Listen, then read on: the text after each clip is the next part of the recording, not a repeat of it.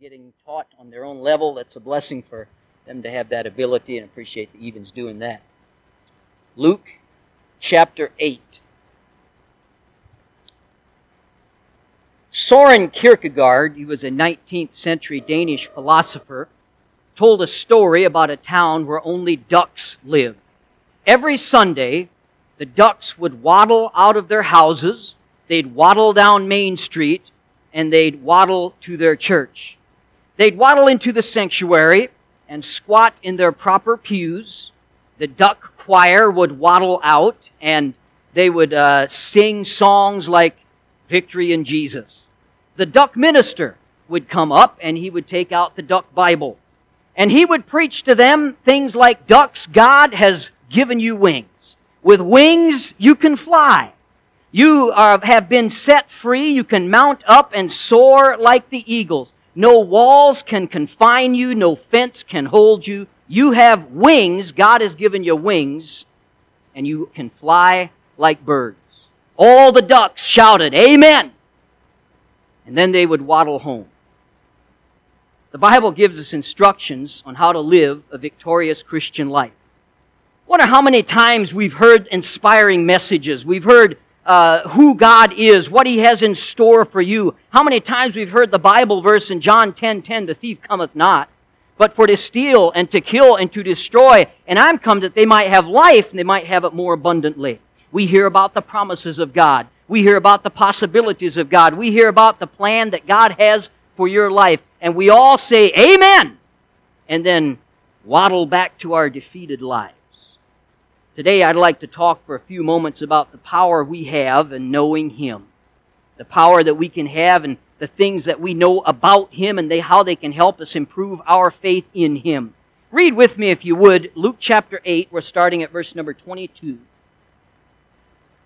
Now it came to pass on a certain day that He went into a ship with His disciples, and He said unto them, Let us go over unto the other side of the lake. And they launched forth. But as they sailed, He fell asleep, and there came down a storm of wind on the lake, and they were filled with water, and were in jeopardy. And they came to Him and awoke Him, saying, Master, Master, we perish. And He arose and rebuked the wind and the raging of the water. They ceased, and there was a calm. I want to preach today for a few moments on faith in the storm. Father, we thank You for this time. We thank You for the reading of Your Word. I pray You'd bless it now. Help me to say only those things that be a help, encouragement, a challenge, and yes, Lord, if needed, a conviction. We pray now in Jesus' name, Amen. The miracles of Jesus at the end of the book of John, in John chapter 21, verse number 25, the Bible says, And there were also many other things that Jesus did, the which, if they were written, every one, I suppose that even the world itself could not contain the books that should be written. What the Bible's saying there is that Jesus did a lot of things that were not recounted. He did a lot of things that are not laid down in Scripture for us. In fact, many things. And so whenever Matthew, Mark, or Luke, or John, when they write down something that happened, it's not just there because it happened, because many things happened that aren't there. It is there for the specific purpose to teach us something so that we can take what God has for us and apply it to our lives. 2 Timothy chapter 3, verse 16. The Bible says all Scripture is given by inspiration of God, and it is profitable for doctrine, for reproof, for correction, and for instruction in righteousness. This book is not like any other book that you hold in your hand today. This book is special. Within its covers are 66 books, 1,189 chapters. There's 31,179 verses. There's 810,697 words. There are 3,566,480 letters, and every one of them is there for your benefit and for your inspiration and for your profit. The miracles of Christ, then, they're not just magic tricks. They're not there for our entertainment. In fact, there was times that Pharisees would ask Jesus to produce a magic trick or to produce a miracle for their entertainment or for them to be wowed. That's not what Jesus was about. They were both redemptive and revelatory. They saved and they taught. If we study a miracle, even if we were not there to see it, if we look at one like we do today, we'll find within it the power to change us and to teach us things. And so in today's text, I want to observe three different situations here in this passage. We're going to look at the sleeping Jesus, the rebuking Jesus, and the questioning Jesus. Those three that'll help us, I believe, pick up on some lessons. Looking first at the rebuking Jesus. Jesus gets up and rebukes the storm. One of my daughters, a number of years ago when she was younger, and my kids always accuse me of using them in illustrations, and so not to embarrass her, I won't give you her name. Her initials are Molly Yoder. When she was young, 6 years old, we were out gathering sticks and making for our fire pit, and wanted to start a fire, and we like to do that, still like to do that even today, start a fire and just spend some time around there. And so I had the kids gathering sticks in the yard, and I was putting some stuff together, and it started to just sprinkle light rain, like it was going to start. And of course, this devastated my kids that were out there, because if it started to rain, that meant we'd have to go into the house where nothing fun was going to happen. And so they didn't want that. And my daughter looked up at the sky, handful of sticks in her left hand, little finger pointed up. "Peace, be still," she said. Now I can assure you that the impassioned plea from a 6-year-old girl did absolutely nothing for the rain. But when Jesus says, "Peace, be still," it's not in our text, but it's in the parallel text, Mark chapter 4. When Jesus says this, it will make a difference, because Jesus is in control of the storm. Everything gets calm when Jesus says those words. Now, we just need to stop and consider for a moment the day in which the disciples lived. In that day, there was no greater symbol for death, destruction, mayhem, chaos than the storm, a typhoon or a hurricane. And you could say that that is still true. Now, we have invented the atomic bomb, yet an old-fashioned hurricane is far more powerful than any nuclear warhead we're going to come up with. There is no greater symbol, even today, of destruction and chaos than that of a storm. It was Wednesday, August 24th, 2005. A storm begins to form over the Bahamas. As winds reach 39 miles per hour, it becomes a tropical storm and it receives a name, Katrina. On Thursday by 4 p.m., Katrina grows into a Category 1 hurricane with 80-mile-per-hour winds. It hits Florida, and by midnight, over 1 million homes lose power and 11 lives are lost. By Friday, Katrina starts to head into the Gulf of Mexico. It becomes a Category 2 hurricane. Louisiana and Mississippi both declare a state of emergency. Saturday, as winds reach 115 miles per hour, Katrina becomes a Category 3 hurricane, and now New Orleans is in its sight. Sunday comes and Katrina grows into a Category 4 hurricane, only several hours later to become a Category 5, which is the highest rating possible. Winds are at 175 miles an hour. New Orleans is ordered to evacuate. Katrina makes landfall on Monday at 6 a.m. Its 140-mile-per-hour winds pummel the coast of Louisiana, Mississippi, and Alabama. Hundreds in Mississippi are dead. And in New Orleans, 80% of the city is flooded.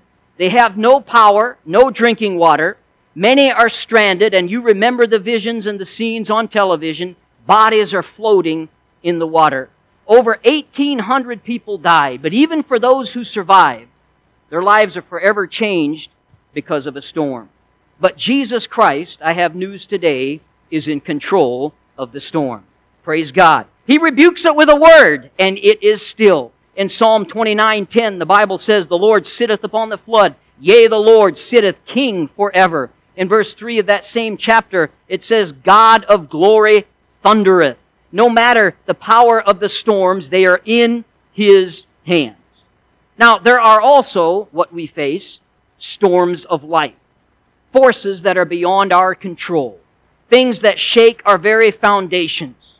We see them, and when they come into our lives, we see in them that we're helpless. We're small. Storms take people away. They take safety away. They take financial security away. The physical storm that we're looking at today, we're going to use as a metaphor for the insecurities of life, the things that come into our lives that are out of our control. And it illustrates how tremendously small we are when it really comes down to it. How insecure and how impotent we are before life. We talked last week about how life will never ever let you think that you're an owner. You're a tenant, you're not an owner. And so with that in mind, we have to remember that despite it all, Jesus Christ is the Lord of the storm. When he talks in Psalm 29, these are some of the words used in Psalm 29. The voice of the Lord is powerful. The voice of the Lord is full of majesty. The voice of the Lord breaketh the cedars. The voice of the Lord divideth the flames of fire. The psalmist is listening to a storm. And how does he interpret that storm? He says, the God of glory thundereth. See, the Bible is not just saying that God's power is greater than the power of the storm. What the Bible really makes clear is that the power of nature is just derivative of God's power. Nature only has power that it has on loan from God, because all power is ultimately from God. That means when it thunders, in actuality, we could say in a sense with the psalmist, the God of glory thundereth. Now, when Jesus says, peace, be still, and it all goes away, what he's saying in that is, I am the Lord of the storm. I laugh in the face of storms. I am that Lord. I am the King that's enthroned over the flood. If you take refuge in me, there's not a force in the world that'll be able to take you out, because I am the Lord of the storm. In me, and only in me, are you safe. I laugh in the face of that storm. The rebuking Jesus shows us that God's in control of the storm. Praise God for that. But we come to another section here, and we see the sleeping Jesus. Now here's where the confusion sets in for us. I mean, the rebuking Jesus is good news, isn't it? That no matter how bad the storm in our life, no matter what we're facing, no matter the circumstances, God's always in control. That's good news for us to understand. But then, here we see the sleeping Jesus. And there's the second picture.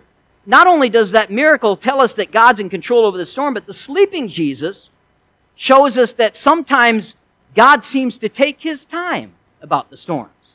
You ever notice that in your life? He lets them come. He lets them rage sometimes. He lets the boat start to sink before He does anything.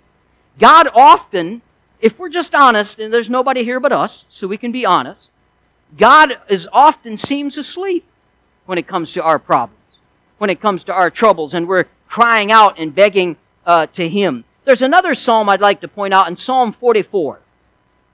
Verse 17, and this is, one of the things I like about the Psalms is they're raw. I mean, the psalmist tells God how he feels. And, I mean, he doesn't pull any punches, and here's one of them. All this has come upon us. Yet we have not forgotten thee. He's talking to the Lord. Neither have we dealt falsely in thy covenant. And in verse 23, awake. Why sleepest thou, O Lord? Arise, cast us not off forever. Wherefore hidest thou thy face, and forgettest our affliction and our oppression? Now we can say, boy, that's harsh talk to the Lord, and sometimes the storms of life come into our lives and we're being battered and it feels like we're sinking, and we ask God for help, and like the psalmist we cry out, God, we're being faithful. Why are you asleep? That's what the psalmist was saying here. The truth is, God will often seem asleep because He lets the storms come. He lets them rage in our life. He will always, sometimes, I shouldn't say always, but most of the time, the storms in our life, they will go on longer than we think they should. Because after all, we're always seeking deliverance, while God is seeking development. Never get that confused in your life. God wants development, we want deliverance. And so they'll let go on longer sometimes. He will not be hurried. The Bible's telling us here, I believe, in the picture of the sleeping Jesus, He already has, we'll see here, He has complete power over the storm.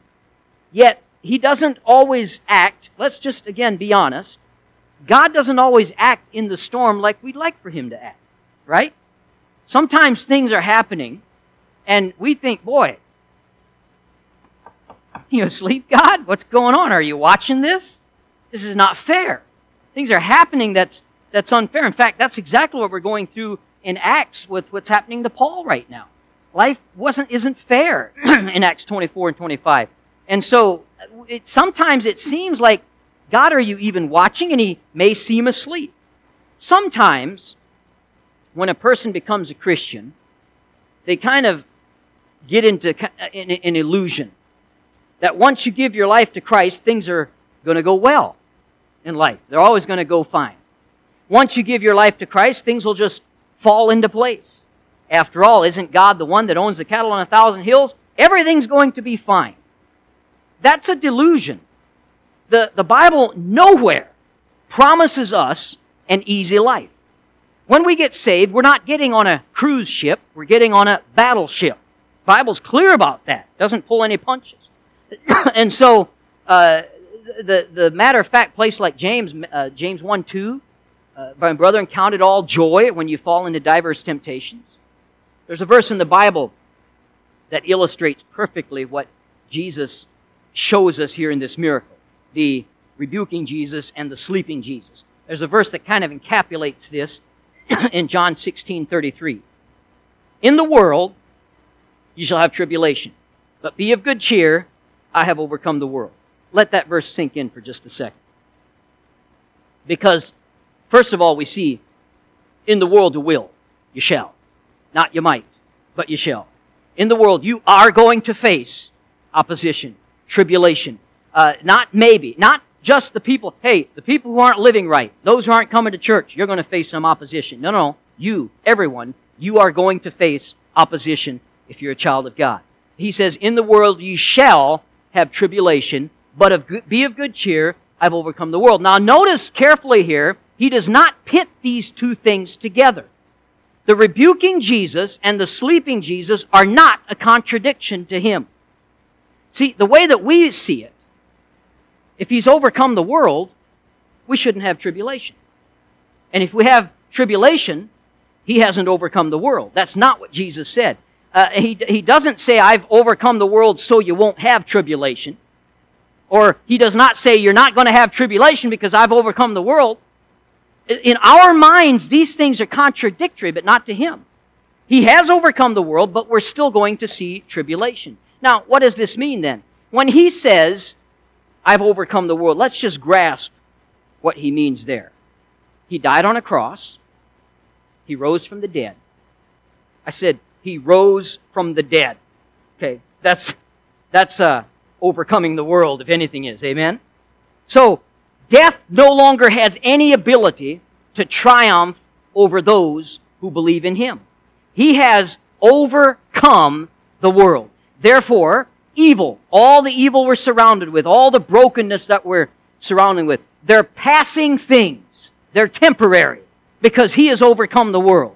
Any day now, he's going to return and put things right because he has overcome the world. So a Christian is somebody that can say with all conviction, the evil, the brokenness of this world, they will not prevail in the long run. They are passing things. My Savior and I will prevail because he has what, class? Overcome the world. Amen. He's overcome the world, so what I'm going through now is temporary. It cannot continue. The sleeping Jesus and the rebuking Jesus are not contradictions. Let me just apply it in another way here. First, we have to recognize two things. First of all, we will see storms. God does let the waves come. He does let the storms rage. God does let our boats look like they're about to sink sometimes. God does let things look pretty bad. We will see storms. I wonder if the pain of our troubles and our trials and things that come into our life that we don't expect, I wonder if a lot of that pain sometimes isn't the surprise of it. You ever felt that way? I'm serving God. I'm a child of God. I'm being faithful. Why is this happening to me?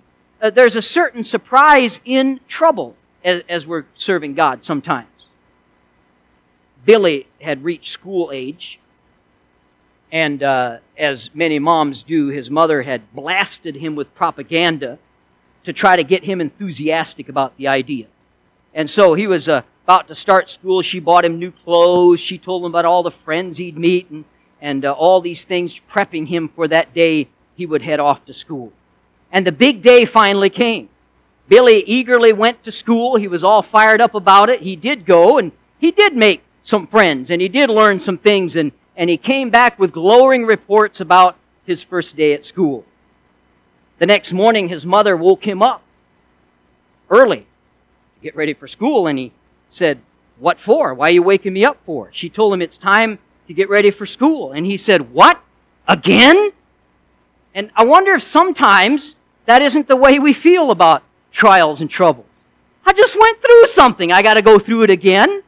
Got to do this over and over. Our reaction often is, how could God let this happen to me? I've been faithful. I've been doing what He says. Now, listen, and I don't mean to be mean at all, but if we are surprised at trials in our life as a Christian, we're being a bit naive. Because the Bible nowhere promises anything different. He promises to be with us through those trials. Amen? But nowhere does it promise to Shadrach, Meshach, and Abednego, you're not going in the fire. It doesn't have that promise anywhere. He says, I'm able to keep you from the fire, but sometimes we have to go through the fire. Thank God He's always with us.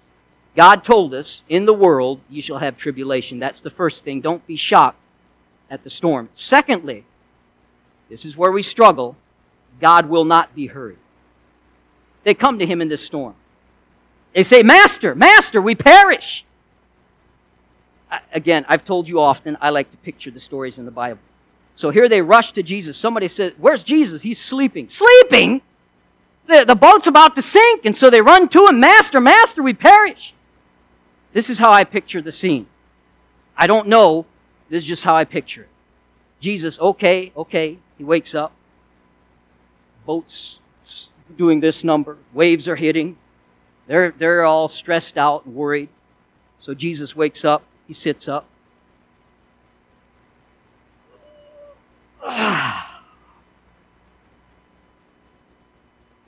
Peace, be still.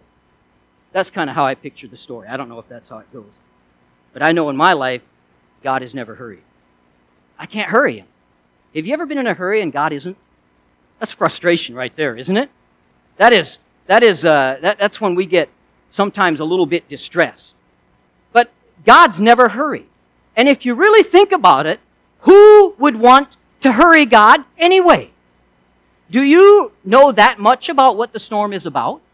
Do you really know that much about your own heart? Do you know that much about your own life? When it comes down to it, God knows us better. I don't watch much football. I don't know, that's funny, but I don't watch much football. I did have 2 Packers tickets one time. I left them on the dashboard of my car, and somebody smashed the window of my car and put 2 more in there. I never went, don't go. Do you know what a Packers fan does when he sees his team play in the Super Bowl, by the way? Turns off the PlayStation. We could go all day about Packers. We won't do that. But I've noticed that when I do watch football, that the coaches on the line, they all have headsets. So they're walking up and down, and they're constantly talking into those headsets. I wondered, who are they talking to when they're talking to the headsets? And you know who it is? This is interesting. You know who they're talking to on their headsets? There are other coaches that are sitting way up high on the stands or in the box somewhere up there, and they're telling the coach down there what's going on, because this is interesting because this applies to life. The people closest to the action are often the ones with the worst perspective.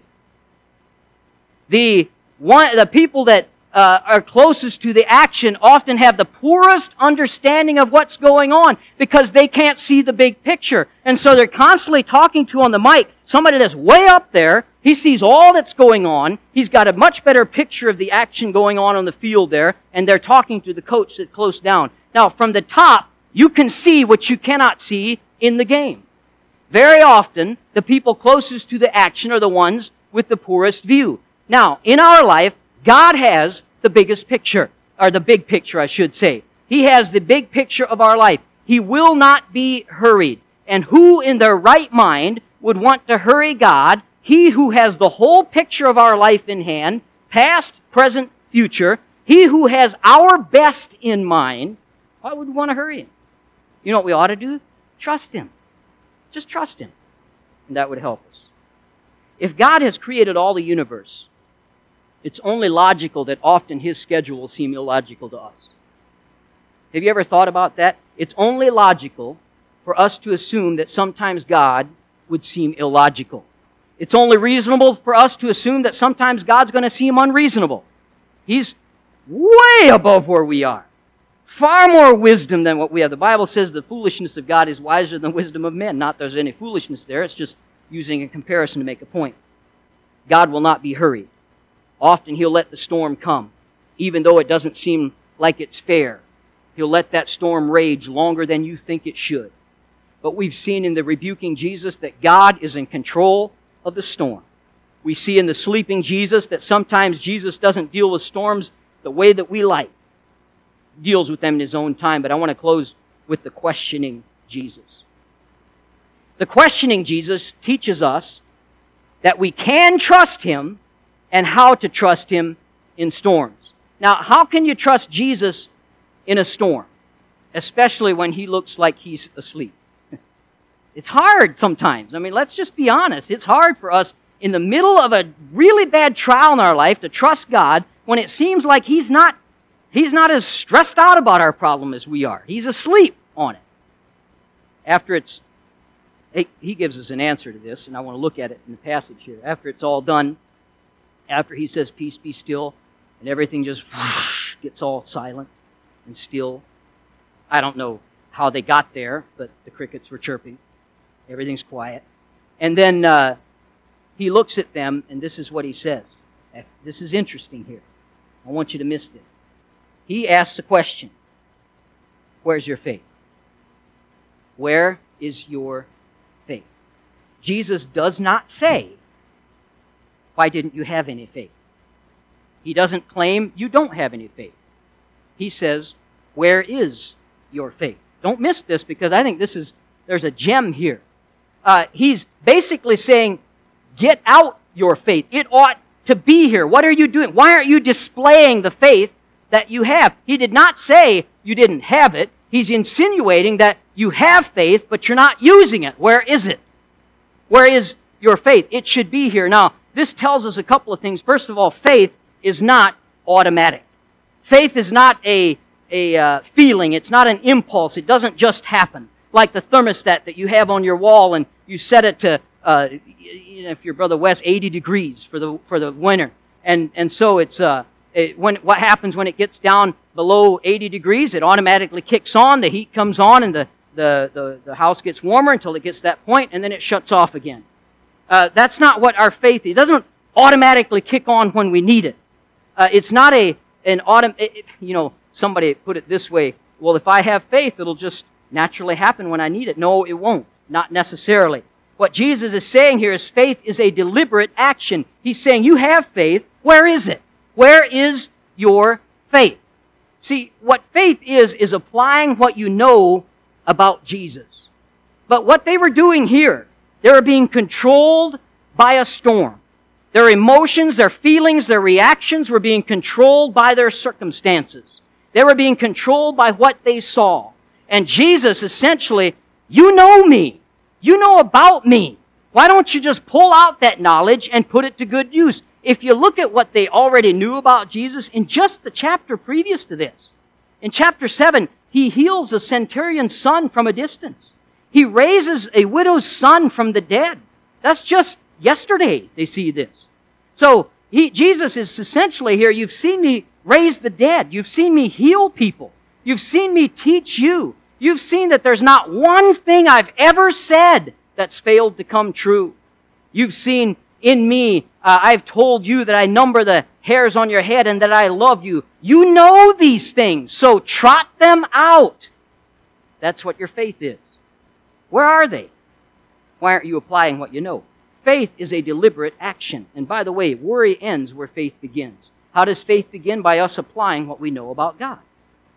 They should have. No, it's easy. Look, I don't ever want to look at the disciples and be critical on them because we do the same thing they do. All right? It's not like I'd be better if I would have been on the boat and I would have just trusted Jesus. Probably not. I'd probably been like them, running back and forth, because that's what we do. We still do that today.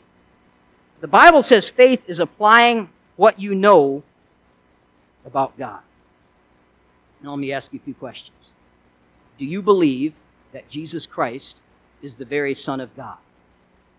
Do you believe that He died on Calvary's Hill, died on a cross for you? Do you believe that He physically raised from the dead?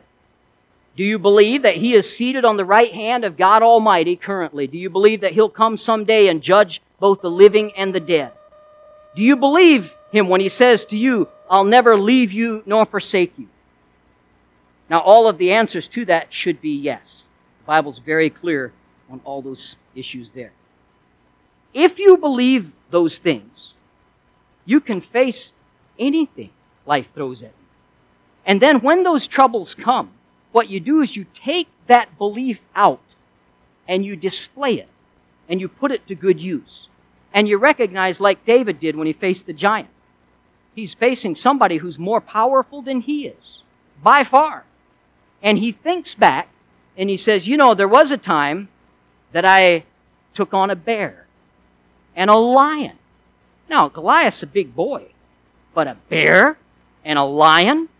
And God gave me victory in those areas. And so David's faith grew in God because he took what he knew about Him and put them to practice right now. So when Jesus says to the disciples, where is your faith? He's not saying you don't have faith. He's saying, look, you know about me. Pull it out and use it. Why are you doubting? When Jesus was stretched out on the cross of Calvary, the voice of God thundered as never before. God forsook His Son for our sake. I don't know what Jesus heard, but we know He was made sin for us. And He cried out at one point, my God, why hast Thou forsaken me? God's voice thundered. This was a storm unlike any other. Jesus Christ on a cruel cross, His Father turned His back on Him. And a Christian is somebody who gets out what we know in the face of trouble, in the face of a storm. And he says, if Jesus Christ could be faithful to me during His storm, then I can be faithful to Him during mine. If you understand that, you get it out. You display it. That's what your faith is. Faith, by the way, is simply believing God. That's all really faith is, just believing God's going to do what He says He's going to do. That's why we put our tithe in the offering plate. When it seems like, man, if I do that, I won't be able to pay this bill. But we believe God when God promises to be faithful. And so that's faith, putting that in and giving it to the Lord. Everything we do for God is based on that faith, believing God. Now, the most encouraging thing about this miracle is that the storm goes away because they go to Him. Even though they do it, they do it in an almost snarky way. It's not very nice the way they come to Jesus. Master, we perish. And in Mark 4:38, parallel passage, they said, Master, carest Thou not that we perish? Jesus, wake up. What are you trying to do? Kill us? It's not the best way to approach the Lord, but that's the way they did. Here's the most encouraging thing about it. They go to Him badly, you could say. They go to Him inadequately. Yet they go to Him, and He responds. Can I encourage you today? Just go to Him. Doesn't matter the quality of your faith. If you just go, He will respond. You're not saved by the quality of your faith. You're saved because of what He did for you on the cross of Calvary.